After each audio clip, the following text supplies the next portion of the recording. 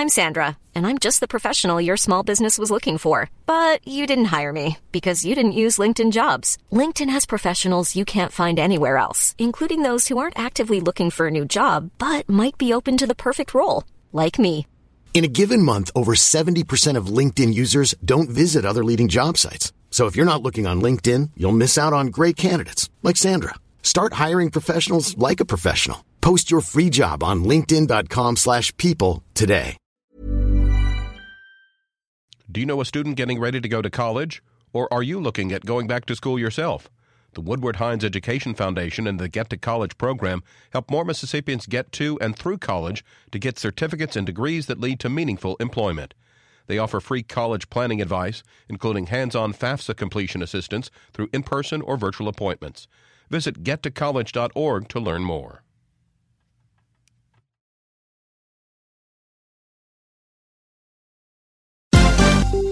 This is MPB News. Hi, this is Karen Brown. Thanks for checking out the Mississippi Edition podcast. If you like what you hear, click subscribe, hit like, or leave us a comment if your app has that feature. Then find other MPB podcasts by searching MPB Think Radio on your favorite podcasting platform. Thanks.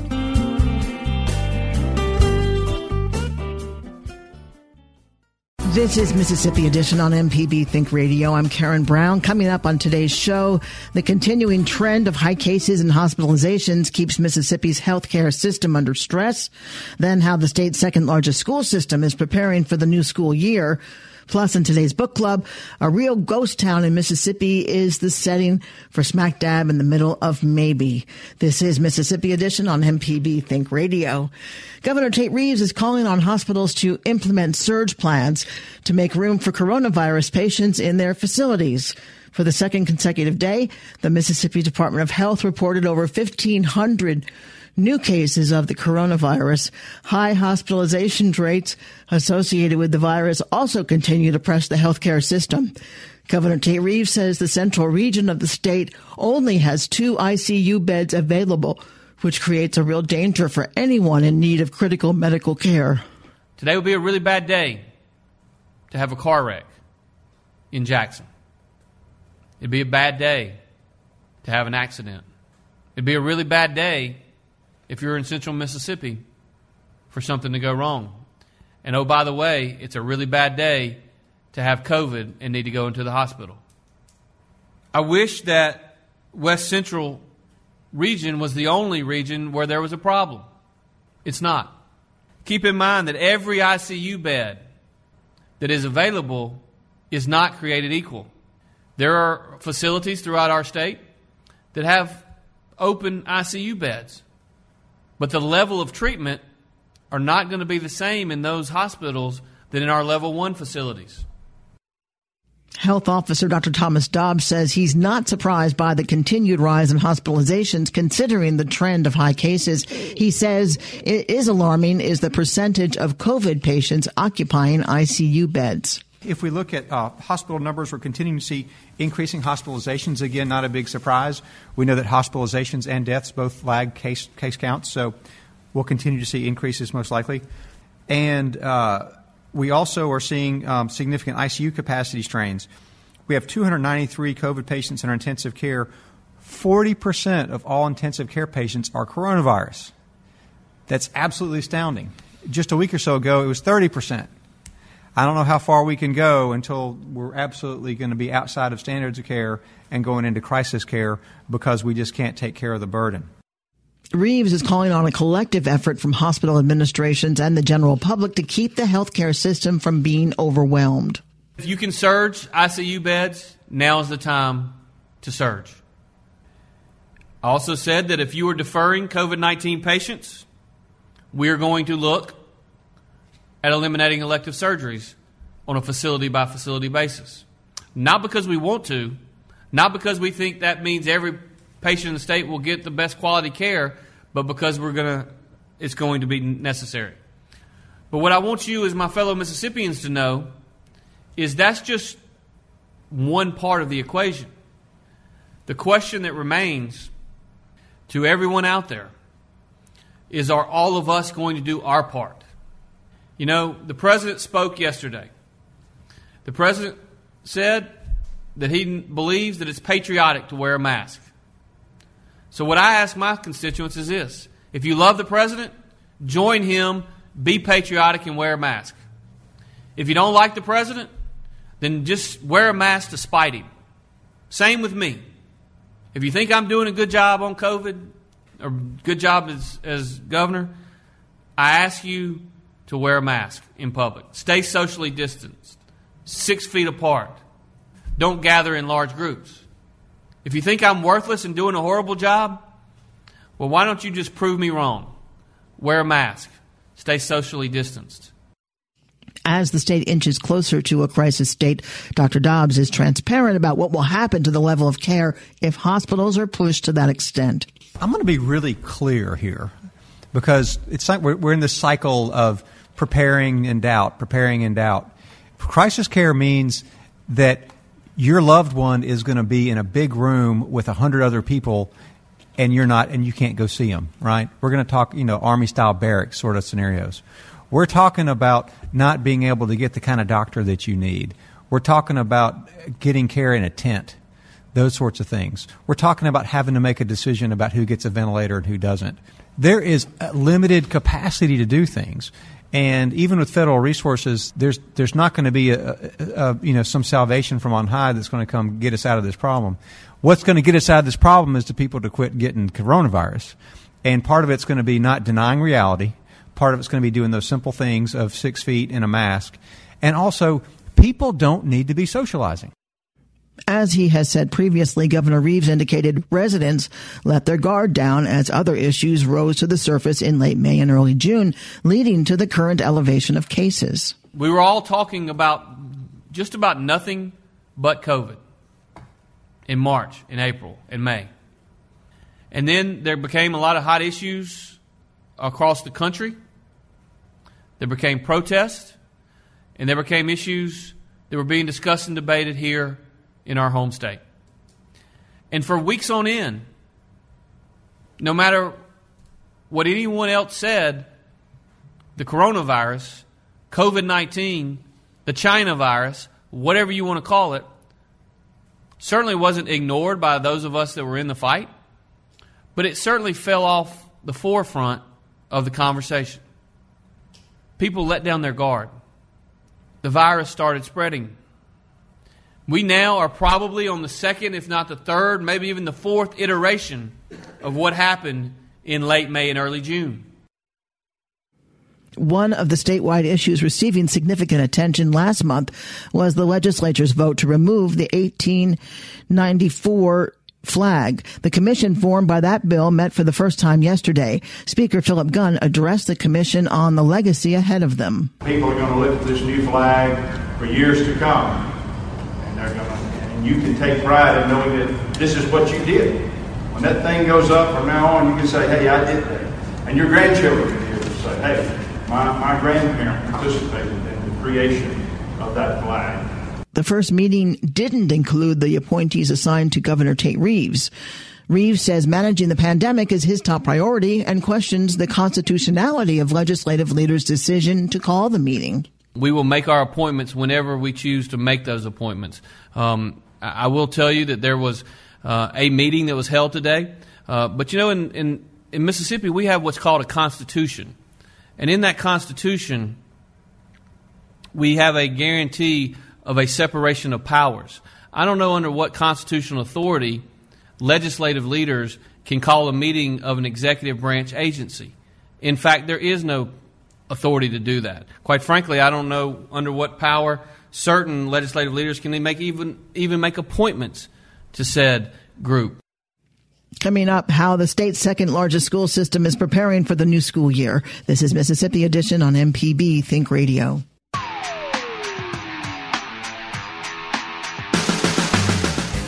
I'm Allison Walker, the Lady Auto Mechanic, host of AutoCorrect. If you're enjoying this podcast, try my podcast, AutoCorrect. We help steer you in the right direction with your car problems. Find me on any podcast platform or at autocorrect.mpbonline.org.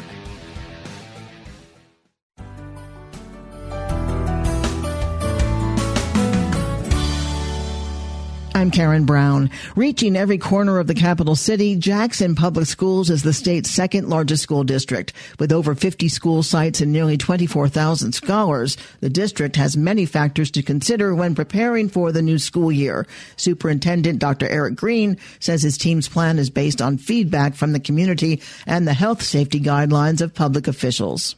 Well, yes, the entire plan is built on the fuel and based on feedback from several stakeholders across Jackson Public Schools. So we've heard specifically from parents, specifically from scholars, spent a lot of time talking with educators, with school leaders, with our what we call the School Reopening Advisory Committee.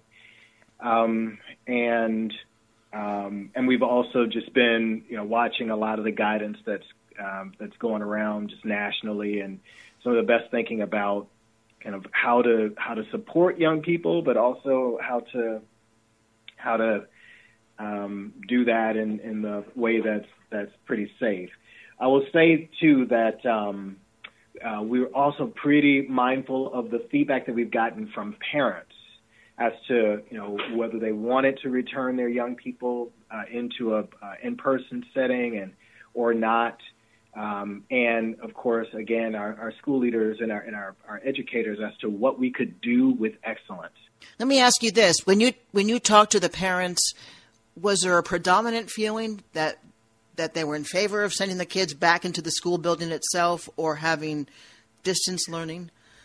No, actually, the predominance of what we're hearing, both from surveys as well as just emails and even parents that we talked to in a panel discussion, more parents were saying, and I was a little surprised at this, but appreciated the feedback. More parents were saying that they were selecting a virtual model, and we're actually encouraging families who can to educate their children virtually, because that allows for more opportunities for us to distance and those who feel they have limited options in keeping them home and having them learn virtually and need to send them to in-person traditional school. What kind of concerns are there from your teachers, other educators, staff members at the school? At schools? Oh, they're all over the place, and appropriately so.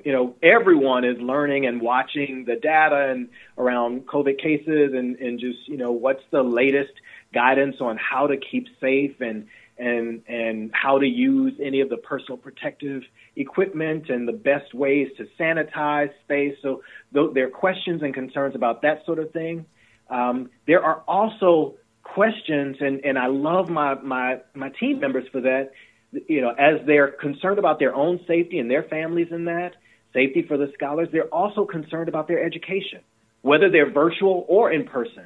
They're asking questions about the technology that we're purchasing and will it be ready and how will we ensure that they, the educators, are ready to utilize that technology and those tools so that they can really lead out and be the effective educators that they're called to be and that they want to be. How are we ensuring that young people are safe if they happen to be learning virtually? What's the kind of check-in protocol and expectation around? Because we have a lot of programming and protocols around young people's safety and requirements to report issues around their safety and where we think that something might be happening outside of the school house. And so those things don't go away because we're now looking at educating young people virtually or in a hybrid model. We still have those responsibilities and those and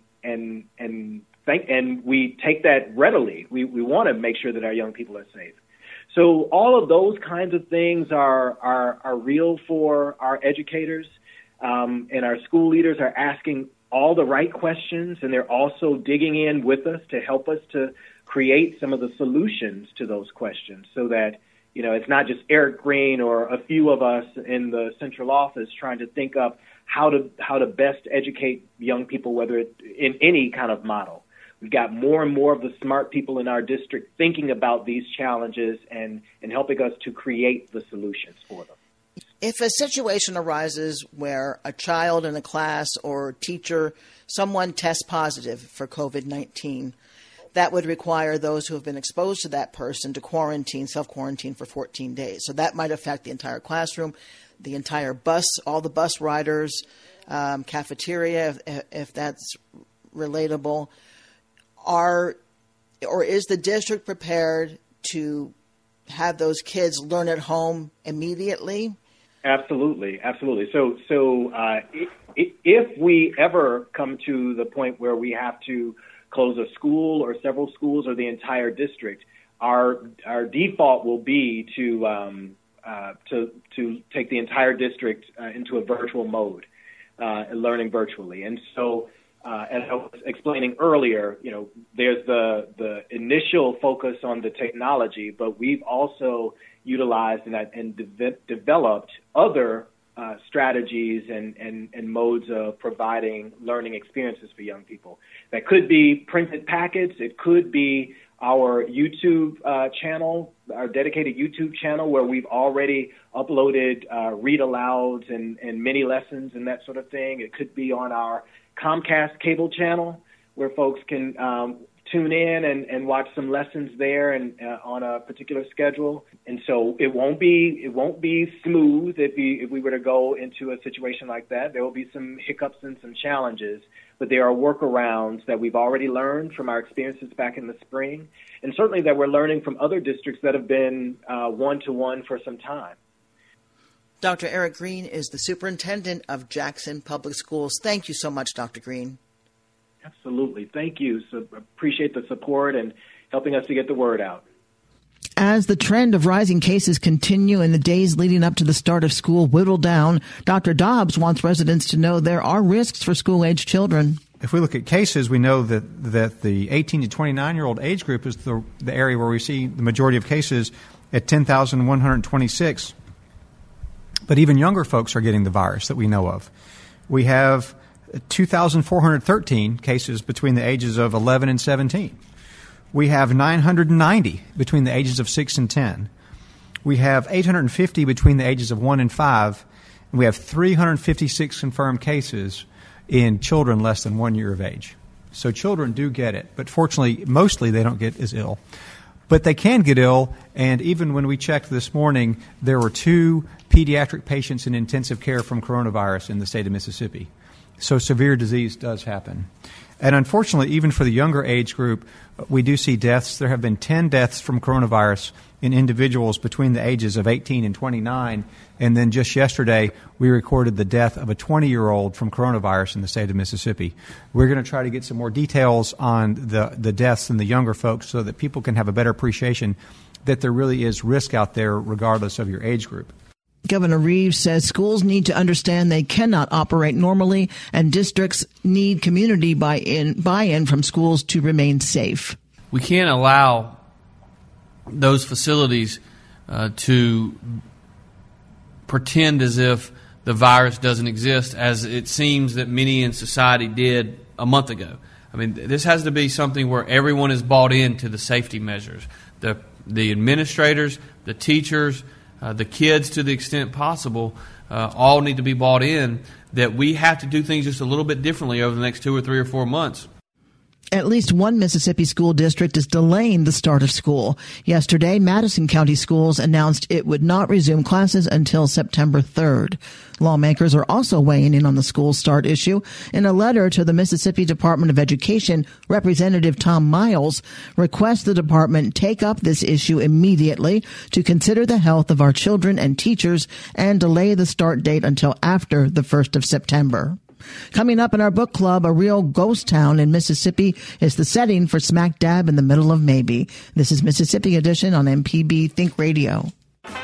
If you're a parent on the go, but still want to stay informed about your children's education, subscribe to Mississippi Education Connections podcast and listen on the go, anytime, anywhere, on your favorite podcast app. This is Mississippi Edition. I'm Karen Brown. About 40 miles north of Meridian is a ghost town called Electric Mills. There's not much left except some overgrown sidewalks and pillars. In today's book club, author Joe Watson Hackle takes readers to a fictionalized version of Electric Mills and her adventure smack dab in the middle of Maybe. I was born at Keesler Air Force Base on the coast of Mississippi. And when I was 11, my family moved to the overgrown ghost town of Electric Mills, Mississippi. Electric Mills was once called the brightest town east of St. Louis. It had electricity at a time in the South when no one else did. The plant was powered by electricity from burning the wood, and so the houses were powered, the offices were powered. They had very modern houses, a hospital, a theater, even an ice cream parlor, and people came from Meridian and other areas to visit this booming magic of a town. But when all the timber was harvested, they literally picked up most of the buildings and moved them on somewhere else. So when my family moved to Electric Mills, it was pretty much deserted. There were a couple of houses, and I lived in one while our house was being built. But there was one thing that they couldn't pick up and take off, and that was the sidewalk. So I could walk forever on these thickly poured concrete sidewalks that took me past old home places. I could see the plantings that had been done in the front of the house, the hedges, the plantings that had been done in the back of the house, and the pillars that had once held up the houses. So for me, that was sort of a magical and mysterious place. And when I set out to write my novel, I very much wanted to bring readers to that place, to a fictionalized version of it, and introduce them to it. What ages does this book appeal to? Well, it's been interesting, Karen. The main character in the book is 12, but about half of the people that I've heard from have been grown-ups, because the book combines my two favorite things, which are outdoor survival and outdoor adventure, and an art mystery clue trail. The reader gets to solve the clue trail right alongside the main character, Cricket. What is the story around the clue trail? So the story takes readers on an adventure with 12-year-old Cricket, who runs away to live in an overgrown ghost town based on the real-life ghost town of Electric Mills, Mississippi, to try and solve a clue trail to find a secret room that may or may not exist. And the secret room is inspired by the real-life secret room that Mississippi artist Walter Anderson left when he died. I hope that your listeners, if they haven't been in the secret room, at least they've heard of it, because it is really a wonderful place. Does Electric Mills still exist in any form? It does. Electric Mills is on Highway 45 between Meridian and Columbus, and there's not a whole lot to see today unless you sort of know what you're looking for. But you can still find the remnants of those thickly poured sidewalks. If you look a little bit, some of them have crumbled by now, and some are covered by leaves, but they're there. And you can still see some of the toppled over pillars. There's still one house, and you can see signs of this rich and vibrant town that once thrived in the area. I think you just inspired people to take a day trip to check it out. You said this book appeals to adults, but you wrote it geared towards kids. Why did you choose that age for your audience? I think there's really something wonderful about a coming-of-age story, and this is a coming-of-age story, because when you are 11, 12, you're really making up your mind about how you're thinking of the world. And it was important to me as a writer to really speak to that age group and insert some challenges and adventure, but also some positivity into that age group as they are, they're making up their mind about how the world works. And one of the great things that I love about the middle grade genre is you always give the reader hope. There may be challenges, and there's certainly challenges and bumps along the way, but you lead the reader with a hopeful ending to help, lead them into their next reading adventure. In writing it, I called on a lot of my own childhood experiences. The family dynamic in Cricket is fictionalized, but the connection with the outdoor world is very much a part of how I grew up. And I think there's something about Southerners. We have a unique connection to place. And I wanted to capture that in a book. And what better way to capture that than through the eyes of a 12-year-old girl who was surviving on her own and exploring and developing her own relationship to this place, the woods that she was initially quite scared of, but then really comes to love, as I came to love, the woods in the ghost town. Jo Watson Hackle is the author of Smack Dab in the Middle of Maybe. Thank you for being with us. Thank you. My pleasure. This has been Mississippi Edition on MPB Think Radio. Thanks for listening to the Mississippi Edition podcast from MPB News and MPB Think Radio. Don't forget to subscribe if you haven't already, and if your app lets you, leave a comment or review. We really do appreciate it. Remember, you can always get in touch with MPB News on Facebook and Twitter, and fresh episodes of the podcast are posted every weekday morning. I'm Karen Brown. Thanks for listening. This is Mississippi Edition from MPB Think Radio.